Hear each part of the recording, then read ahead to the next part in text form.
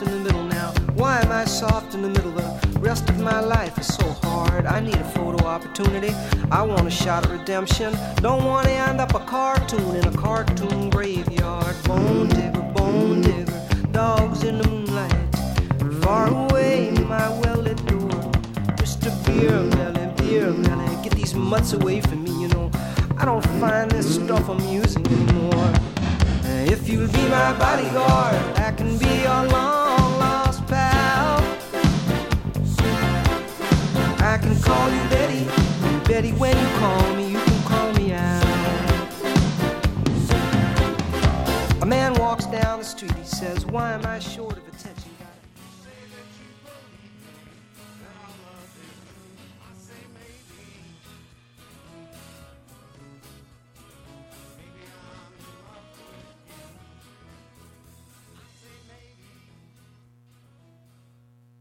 Good afternoon. You've got Living Writers on WCBN FM Ann Arbor. I'm T. Hetzel, and today I'm so happy to have Isha Sabatini Sloan here in the studio with me.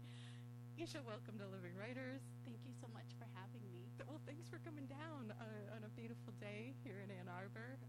It's so great to see you. Today we've got your second book on the table with us, Dreaming of Ramadi in Detroit, out with 1913 Press. And we've got Gina Brandolino, engineering, and we've got Stephanie Carpenter Douglas Carpenter here, engineering as well. So the gang's all here. Yay. And glad that you're tuning in and listening to join us today too.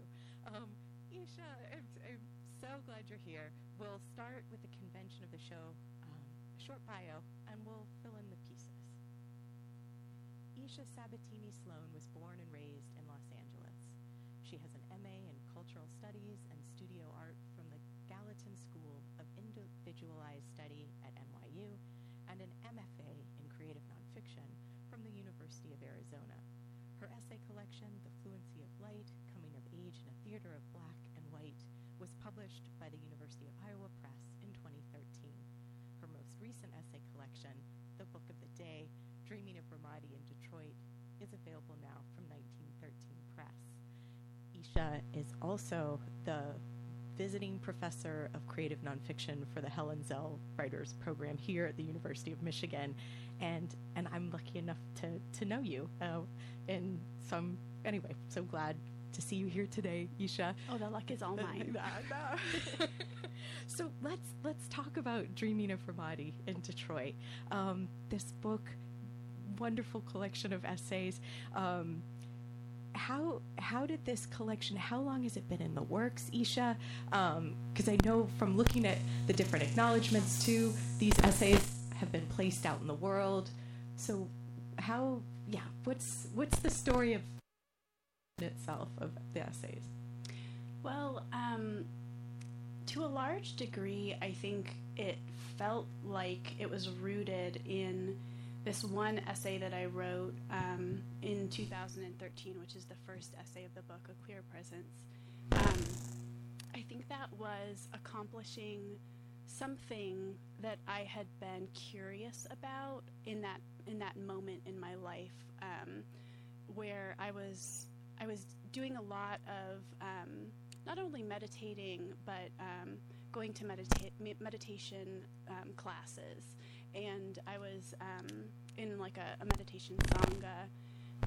And one of the things that we did that was really powerful to me was, a lot of Buddhism requires that you sort of, or suggests that you contemplate your mortality and the mortality of others. And I think we did this one meditation on a series of people in our lives, just imagining them sick, far away, and deceased.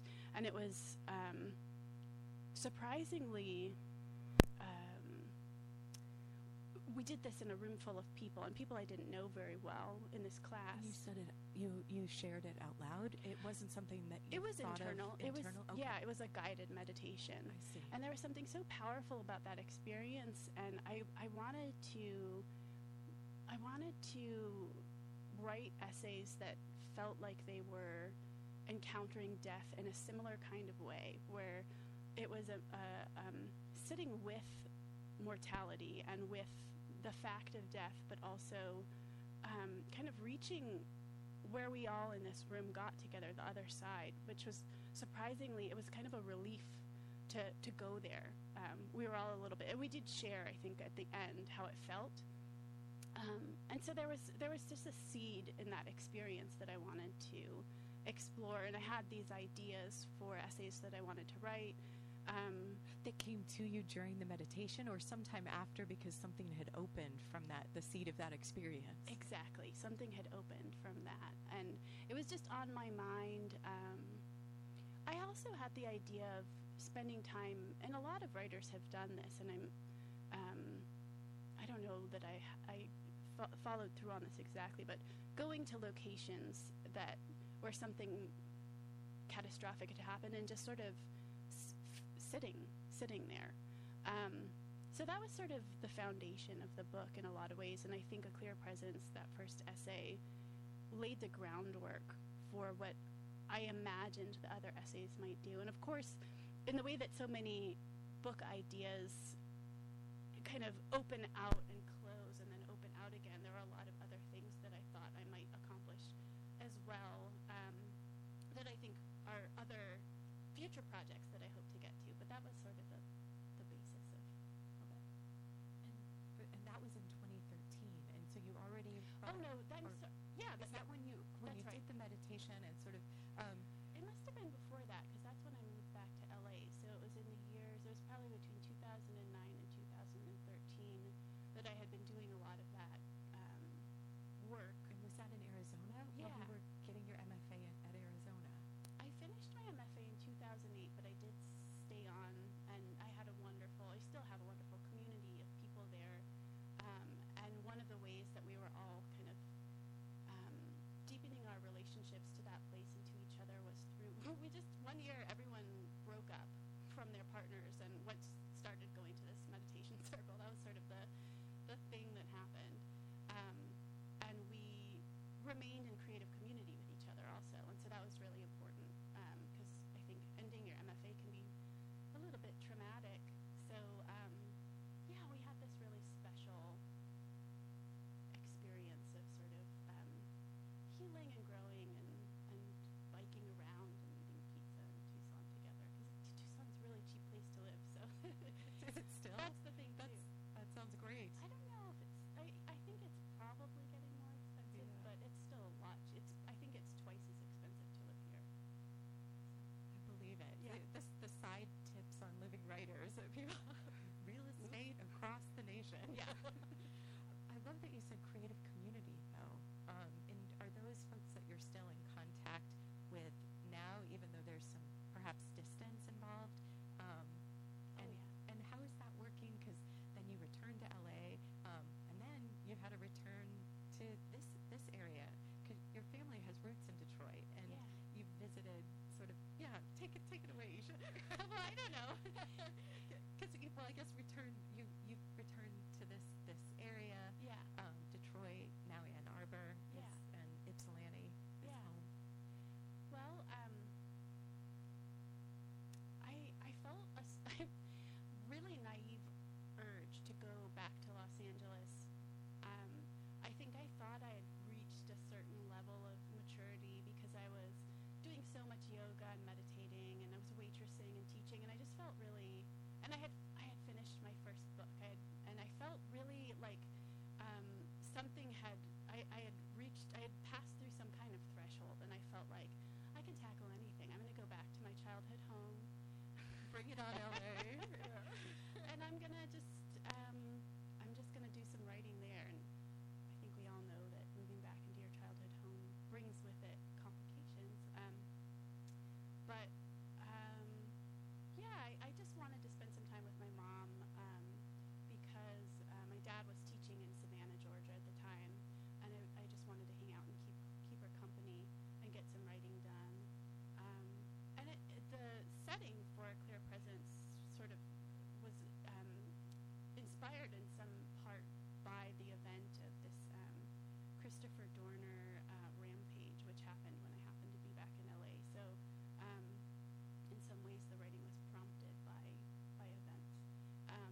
but also, yeah, it was a year that began several years that I'm hoping have ended of moving constantly. I think I moved, I'm not sure how many times in that span of time, but I've moved, I think, 15 times since college. So it was just a period of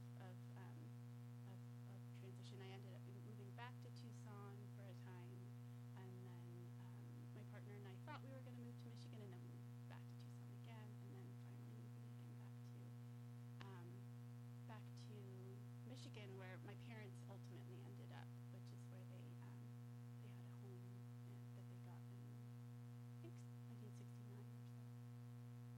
They're back in that historic house with lots of history and maybe one fewer ghosts than when they first moved in. One fewer. Oh, that's great. Well, so talking about a clear presence, the lead essay in your collection, Dreaming of Ramadi in Detroit, Isha, when you returned to LA, it also gave you the chance to go to the location of where Rodney King was severely beaten. And you were talking about how, with, I think, connecting it to the Buddhist practice of going to a place, and that becomes part of a clear presence as well. Well, I didn't go to that specific intersection, I see. but I do follow him there, which might be what you're remembering, because he, for this VH1 reality TV show, That is right. yeah, he goes with Dr. Drew to that location, and it's a really important sort of psychological and spiritual moment of healing for him. Although reading the essay, I thought how painful and sort of Right. terrible for this reality TV show to put him through that. Yeah. But then he says that actually was something he needed. Yeah. As meditating on the corpse of someone you love seems like it would be traumatic, but might actually bring about a certain kind of relief that you wouldn't ever have expected. It's relief, Isha? I think that's the word that comes to mind, because it's a thing that you avoid thinking about, and I think there's a lot of effort put on a daily basis and not imagining something horrible, and just letting it happen. I think it just allows for the reality of death to sort of you relieve the effort of pushing it away. I don't know that it feels good. It just feels like some of that anxiety and effort of keeping it at arm's length is not happening. And is it something that you feel like doesn't return then? Is it sort of a release valve? You've shown your mind or your being a way of experiencing, so you don't rebuild up, or you don't keep expending that effort? Or what's your experience been? Well, I think there's an app, I don't have it personally, that some friends have told me about, that just, it gives you a reminder every, I don't know, as frequently as you want, that you're going to die. And it's rooted in the same idea that you can't forget. It's something you have to keep reminding yourself of, and I think a lot of the philosophies that I encountered during that time were an effort to sort of weave into your daily life the practice of accepting and facing the fact of death, not necessarily once and for all, but just sort of periodically. And there's a weird way in which it can create a sense of peace, because I don't know where it is that we think we are living when we kind of build up the idea, this fiction that we're never going to die, but it's not real. And do you think it connects with the loss as well, or do you think it's more separate from that, like death, the thing itself, or as opposed to the loss experienced after a death? I don't know. I think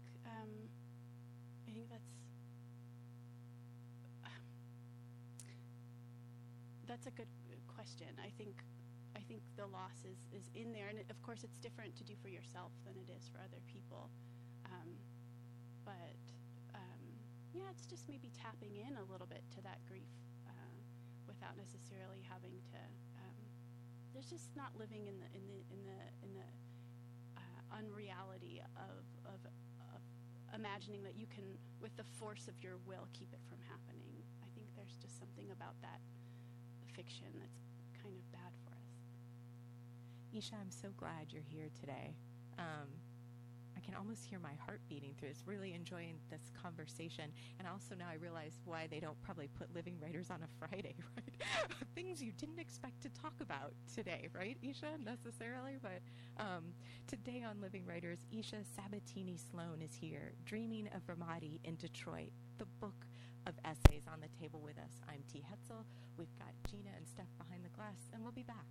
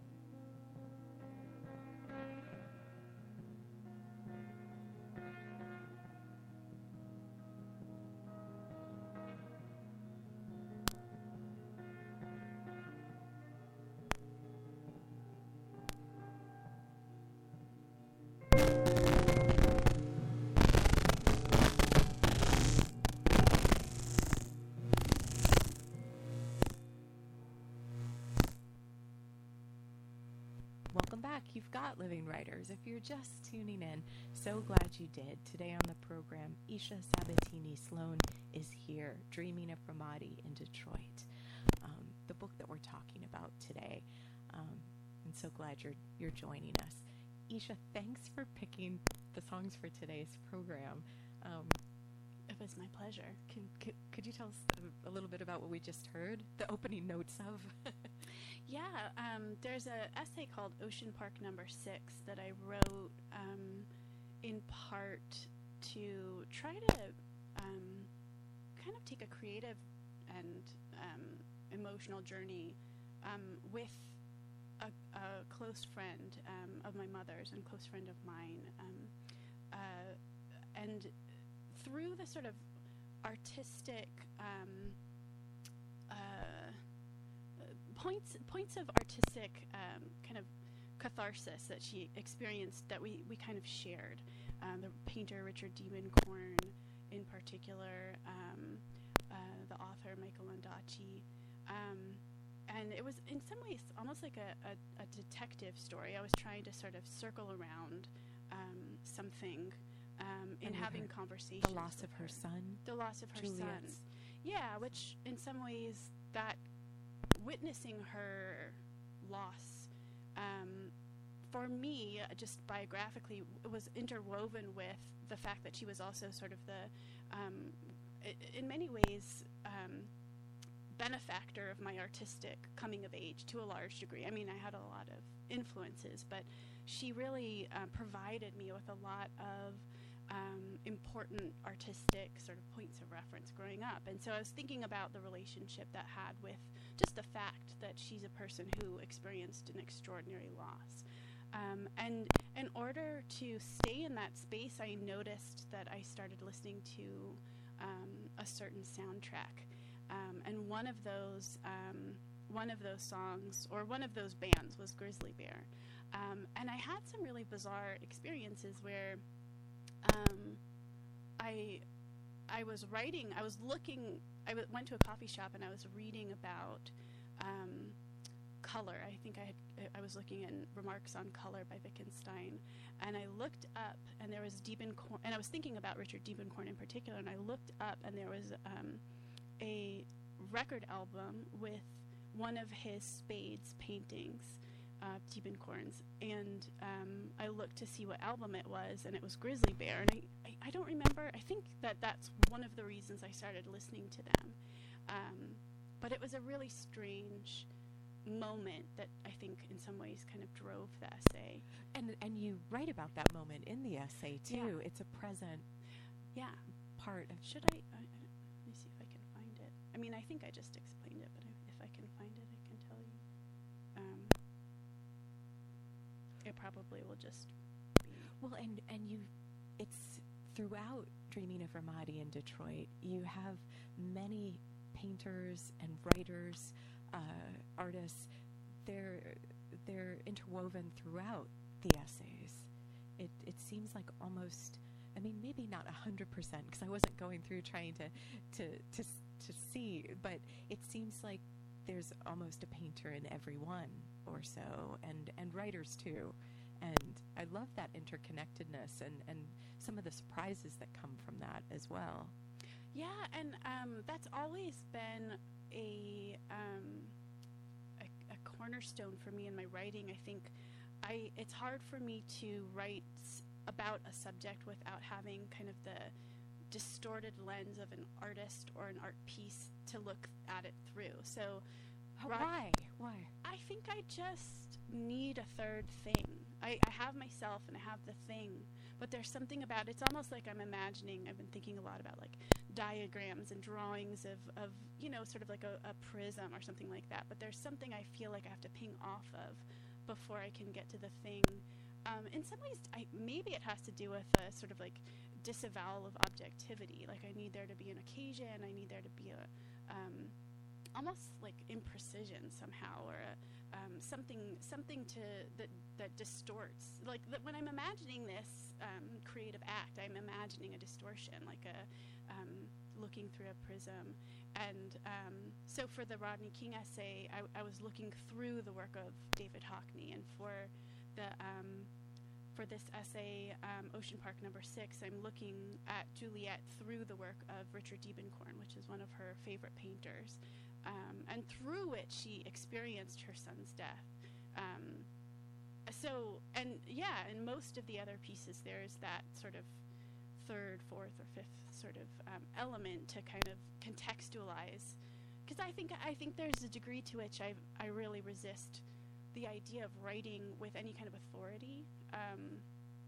I've never been attracted to that kind of writing, and so I think something that kind of pushes me to encounter a subject with this added task of thinking through the art or through the music, so that it's not pretending to be the definitive essay on a certain subject. I think that I'm just thinking of that now. It's not something that I've thought about before, but I feel like that's potentially part of.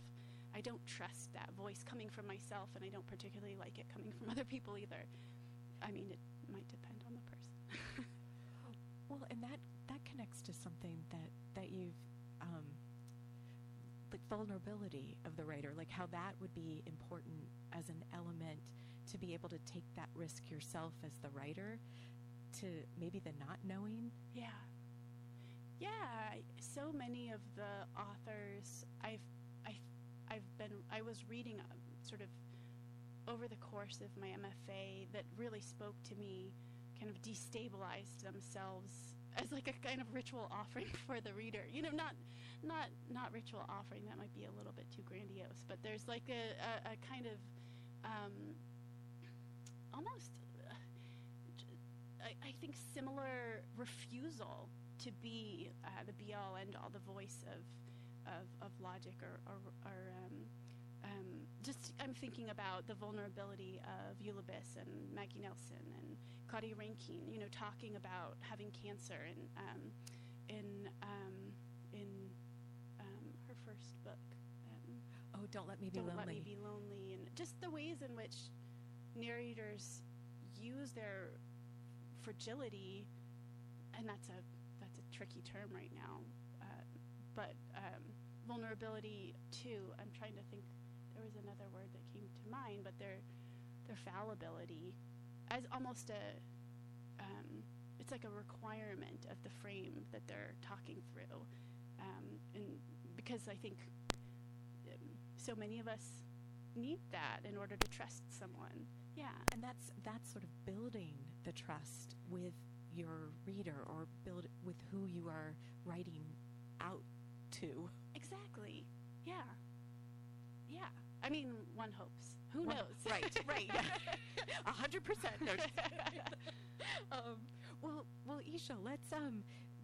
Do Do you mind, could we hear from A Clear Presence? 'Cause Sure. that, what we started, the essay that begins the book, and that you mentioned lays the groundwork for almost like how each of the essays to come, I don't know, came into being. That sounds a little bit too much as well, but laying the groundwork for the feeling of what's necessary, like to have that opening or that distortion. Yeah.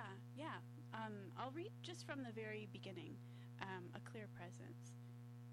When I was in junior high school, my mother and I heard the sound of helicopters while house-sitting for friends in the Hancock Park neighborhood of Los Angeles. We had just come in from using the swimming pool when someone on a megaphone instructed us to come outside with our hands up. When we did, policemen were facing the house with guns pointing toward the door. Neighbors were standing on their porches in alarm, and a helicopter was hovering overhead. Our dog ran outside, and we squealed with terror that they shouldn't shoot her. It turned out that we'd accidentally triggered the security system's distress signal, and it took a while for them to determine that we were not being taken hostage. But the incident was, in some ways, an elaborate confirmation of a feeling that I held already about the house and the city in general. But even though we had permission to be there, we had somehow managed to trespass. When he was a young man, the Olympic diver Sammy Lee was allowed to use the public pool only on a certain day in the week reserved for people of color. After that day, the pool was drained and refilled for the comfort of the white patrons.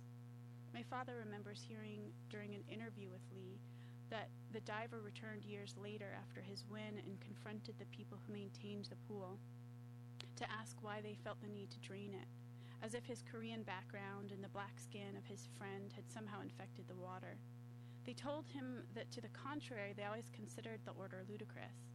Rather than draining the pool as they'd been told, they would lock the doors for a couple of hours and add a little extra chlorine to satiate the people in charge. But the fact of Lee's exclusion, the lie of his body being a contaminant, had already influenced his understanding of the world. In a recurring dream, I'm swimming in somebody else's pool. The city is always Los Angeles. The grounds are always well maintained. There is often a flourishing garden filled with climbing vines of jasmine, bougainvillea, and bird of paradise. The house to which the pool belongs is empty. I might get out of the water to wander around, always with the sense that while I've been invited, I'm not supposed to be there. In his book on lucid dreaming, B. Alan Wallace writes that the dreamer can prepare to awaken in his sleep by following the Buddhist practice of shamatha before bedtime. Quote, "The mind's distractions are stilled so that one's attention can eventually rest comfortably and effortlessly on a chosen object for hours on end," end quote. In the attempt to cultivate this ability, I stare at a coffee cup on the table in front of me. I feel flickers of that sensation I used to know well as a child.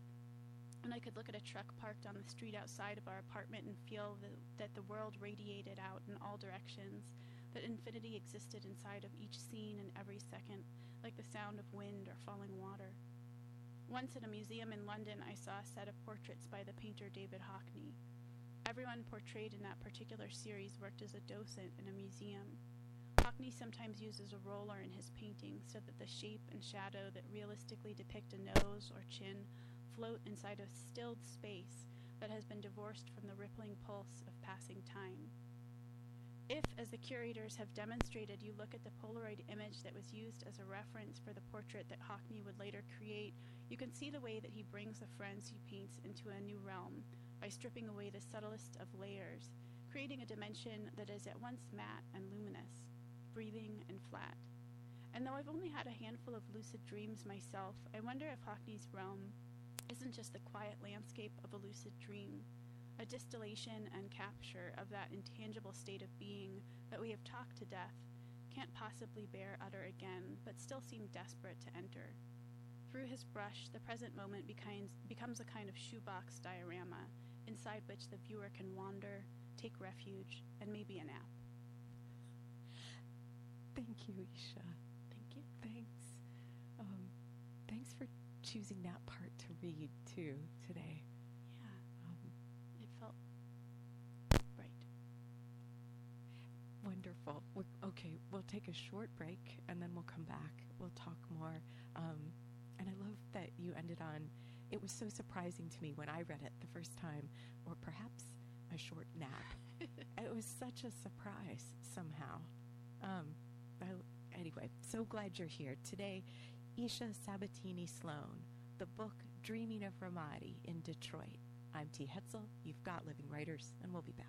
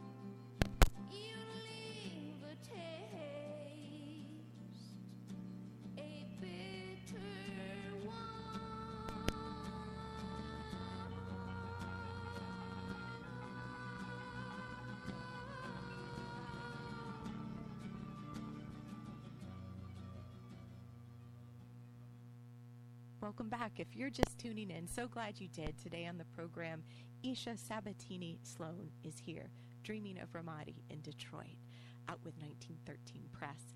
Isha, could you tell us a little bit about what we just heard, the song? Yeah, so when I was writing my first book, one night I was listening to KCRW, the program in LA, and it was the drive, the donation drive, and I thought, I should give. And so to have you back for yeah. fundraiser, do you mind? I don't know about it.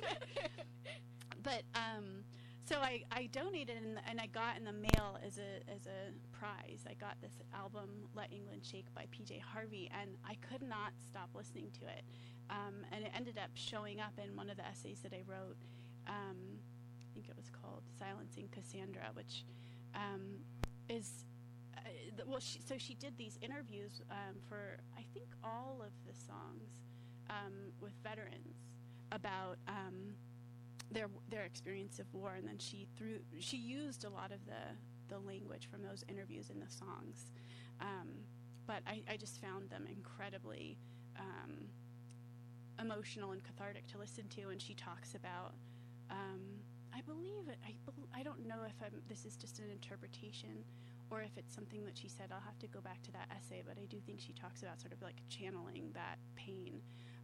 But also, I was reading, I think, the Glass essay by Anne Carson? Yeah, by Anne Carson, and she was talking about that act that a woman would perform. I think it's Chose, CHOES or something like that. I shouldn't be talking without it in front of me, but the act of sort of channeling the grief of a community, and I felt very strongly that that's what P.J. Harvey sort of felt herself to be doing through this album, and so that's why that song in particular is just a really the quality of her voice is very kind of ragged and moan like. So I just, my poor neighbor, at 3 o'clock in the morning, I would just have played it probably 15, 20 times. As I was just trying to get in the groove. Because I wrote a lot of my first book in the middle of the night, but she never complained, so I think it's okay. But yeah. And do you think that that was something different for you then, writing in the middle of the night when you were writing that first book. Yeah, I've tried since, and it's no longer as accessible as a time of day for me to write in. But I don't know, that I think for a while, I think I was just, I don't know what it was about my body that I could do that, because I was working 2 jobs, and I would just come home and write till 3 o'clock in the morning, and then I don't know why I didn't need sleep. Could you? Because I was going to say, could you turn your mind off then? And be able to sleep? I think. That's why you have the lucid dreams. Well, I've always struggled with lucid dreaming. My friends, especially in Tucson, were amazing at it. They would have these crazy lucid dreams and talk about them all the time, and I feel like I was kind of the odd man out. I've had some since, and I was just actually teaching at the biostation for this GLACE program, and we talked a lot about dreams, and a lot of people talked about whether or not they could lucid dream. And it makes its presence known in a clear presence to lead off this collection. Right. Yeah. In the part that we got to hear before the break, Isha, there's so many. I feel like, thanks for choosing that to read, because I think folks will have a sense of what's to come, because what you're also doing, and how in a book like Dreaming of Ramadi in Detroit, I believe a reader gets a chance to kind of know something about the maker of the book, the writer, in a way, because these are personal essays that you don't, or that you really shouldn't assume if you're reading fiction or poems or so. And we get to see how you were even talking about the prism or the distortion and things bouncing from each other. We heard through the reading of that section the different voices, the Buddhism, the Hockney introduced, and we're moved to invited into different spaces, like to step into a shoebox diorama, but we start with a scene that's from your own life, but earlier in time, junior high, with a family member, and your mother in this case, but your father also surfaces, because he's an important voice throughout the book as well. So much, so many threads. Yeah. It's so funny as you're talking, and I know that we both are fans of Jane Miller's writing, and I took a class with her when I first started at U of A, and she was writing Midnights at the time, and for me, it felt so important, and she was sort of making a concession towards prose poetry, which she did never really feel like she would normally write, but I feel like something about her approach to talking about the past through the lens of the present really, I think, informed something for me about how I wanted to write nonfiction. And so even talking about the past, but having the present be sort of a necessary point in that prism of distortion or whatever. Right. Well, because in this same... No, sorry, I jumped to the Ocean Park essay then, thinking about you at the cafe. But I think in each of the essays, you're moving through time, and it almost feels like there is a obviously the writer, your voice is the mind at work is present in the present moment. So that, I guess, maybe would just count for that element of it. But I feel like there is always these moments of looking back to the previous personal narratives or stories from the family, or one of your dad's many stories, because it sounds like he was a model as a storyteller as well as an artist, like someone who has made, he's a photographer. And he also, I just recently started listening to these, he wrote essays for Weekend Edition, and I just got a hold of a couple of them because they were really generous and just sent them right over. And I didn't realize the extent to which, even because I always knew that his influence as a photographer and as a journalist, and he's interviewed people a lot over the course of his career, but I didn't realize the extent to which essay writing itself was something that he also kind of modeled. So I don't know that I can take credit for anything. Really, I'm just a copycat. But yeah. No, no. But well, let's talk a little bit more about.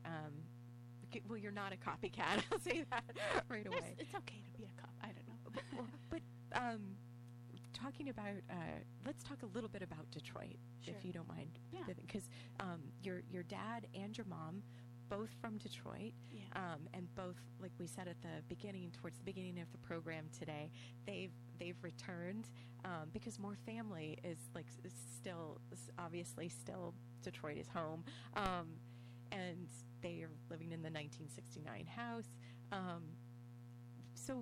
And you have a relationship with the city from returning as a kid and knowing your family this way, right? Mm-hmm. But now it's more of, well, is it a home base?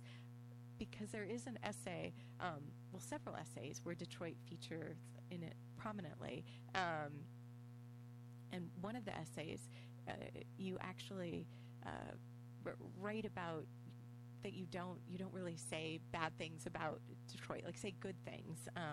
And there was some resistance and struggle with even the making and then the publishing of this particular essay. Mm-hmm. Could you talk a little bit about that as well? Do you mind? Like this, I don't know, that being, like, why was this the time? Yeah, that's it. I don't know, really. I think the essay is about a ride-along that I took with my cousin, who was a lieutenant, and she just had been offering for me to go along with her.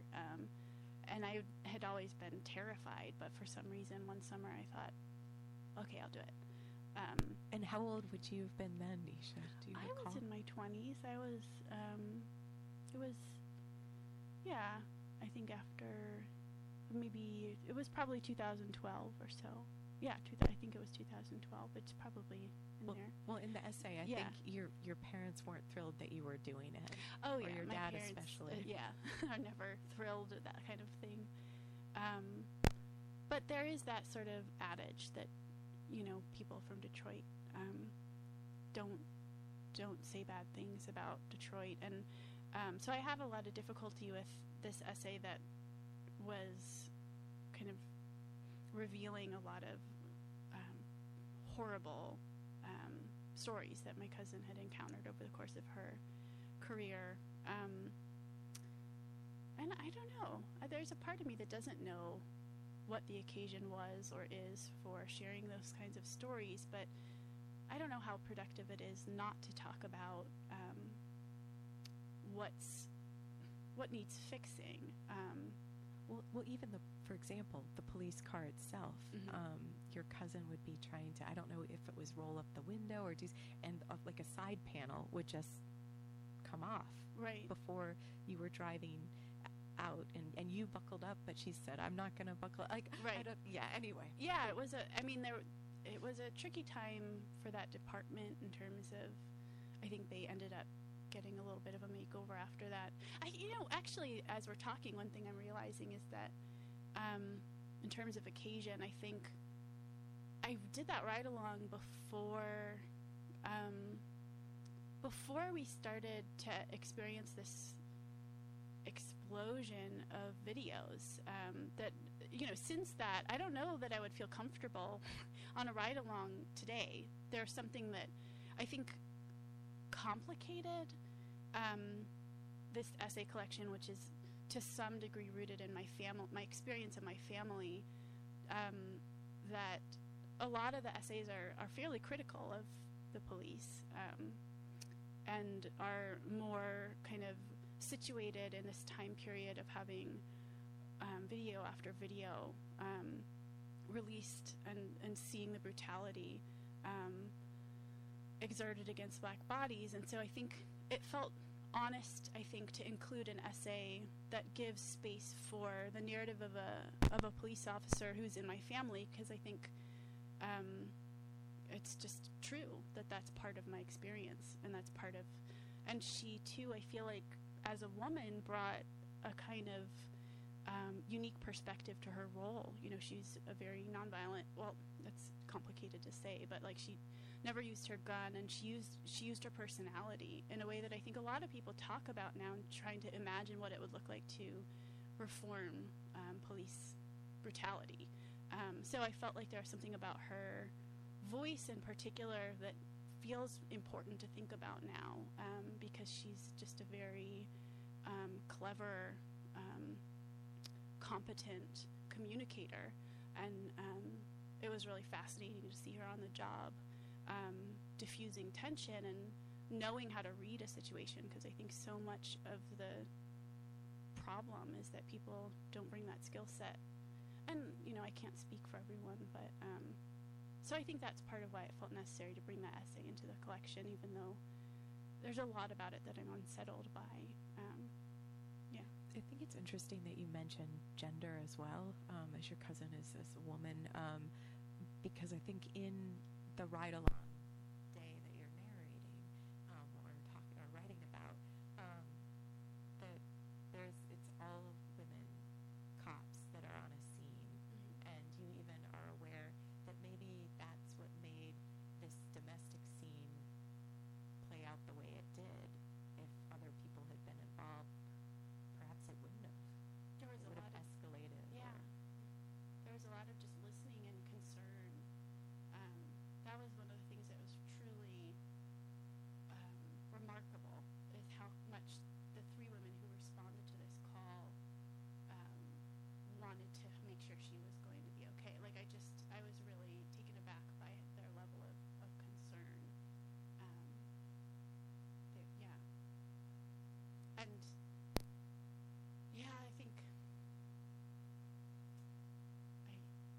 there's a lot to say, I guess, about what I think women can bring to a situation like that, and to a lot of the kinds of situations that they were encountering, because in so many ways women aren't safe, even if they are in an empowered position. And I think that fact was really salient for me in that moment.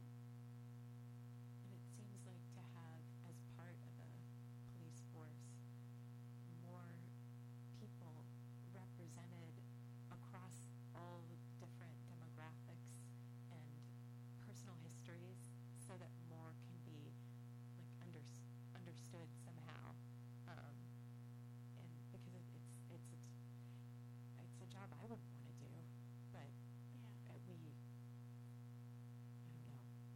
I guess we, anyway. There's a lot to be said about revisioning Yes. our systems. And how people behave with authority. That's for sure. Yeah. Okay, let's take a break. Today on Living Writers, Isha Sabatini Sloan is here, dreaming of Ramadi in Detroit. I'm T. Hetzel, and we'll be back.